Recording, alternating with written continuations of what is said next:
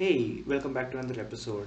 This is the second episode after being like ghosting this thing for like 3 months or something.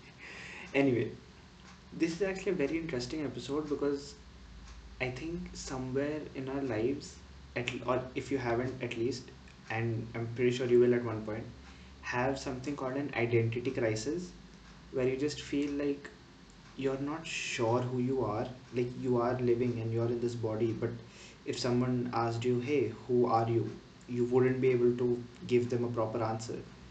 And it's interesting because our identities kind of change over time. As a I think it depends on what we believe in, how our upbringing has been, our core values that are there, and like a lot of things, our experiences, this and that. So recently I was reading this book. It's called The Defining Decade. I also talked about this in the last episode about regarding cohabitation effect.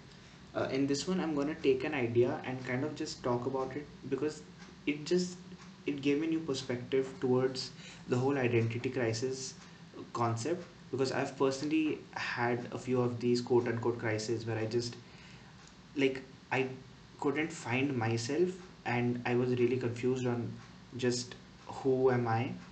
And this kind of gave me a really nice perspective towards it. So if next time I have a crisis, I have something to listen back to. So in the book, the author talked about something called an identity capital, which is basically that in our 20s, the more things we try out, the more responsibility we take on. And by responsibility, I don't mean that of another person or like marriage or like a kid. I mean responsibility as in responsibility in ourselves. Firstly, finding ourselves, that's a responsibility. Second is to actually upgrade ourselves, try out new things, upskill in various fields, and actually become a better version of who we are. And so basically this is in the book is divided into three segments: work, relationships, and health ish, brain and body, to be more accurate on what the book writes. And identity capital comes under the work part, because now, because we want, or we actually try so many things, we firstly get different experiences. We get newer experiences, and we get newer learnings from these experiences, newer interpretations from these experiences, which become a part of our identity. Now, the more things you try, and you can actually kind of collect different identities. This is what identity capital is, right? It's like if you remove the word identity and just focus on capital, the first thing that would come to mind is a lot of money.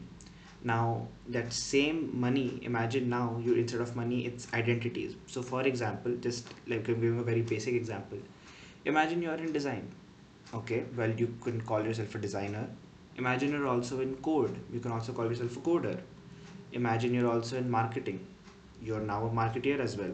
Hey, you're also running your own company now. So you can say you're a founder or you're a CEO or CTO, whatever position you're in. So you're so many things, but that's just on a professional level. On a personal level, you're also a human being. You're probably a child to some parent, and if I don't know, if you're dating someone, you're also their spouse or girlfriend or boyfriend or whatever.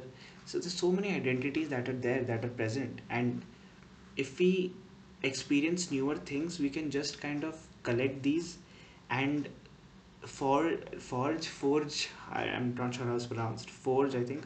And just forge identities for ourselves, which don't really have to be static or permanent. Like we can keep changing our identities, we can keep jump on from one identity to another, provided that it's actually helping us become a better versions of ourselves.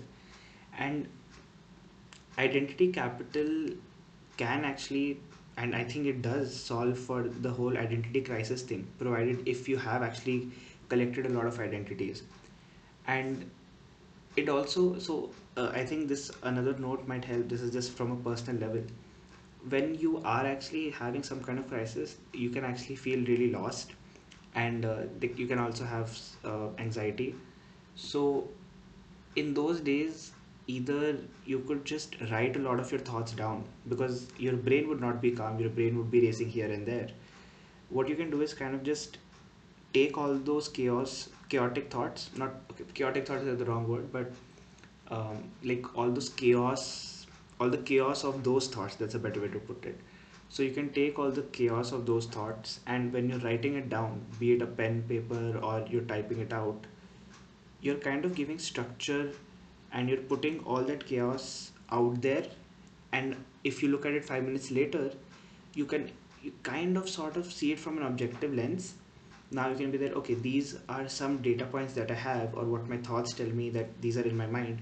Now I can kind of rearrange them in my own way and actually make up a story which will actually help me become a better wow, man, I have really forgotten how to do this stuff. But point is, you can actually rearrange those data points, make up a new story, make up a new identity or different identities, and become a better version of yourself. And the more things you try, the more stories you can tell, and just, I guess, the more better you will be in life. So that's it for this one. Pretty interesting concept, and I'll see you in the next episode. Bye.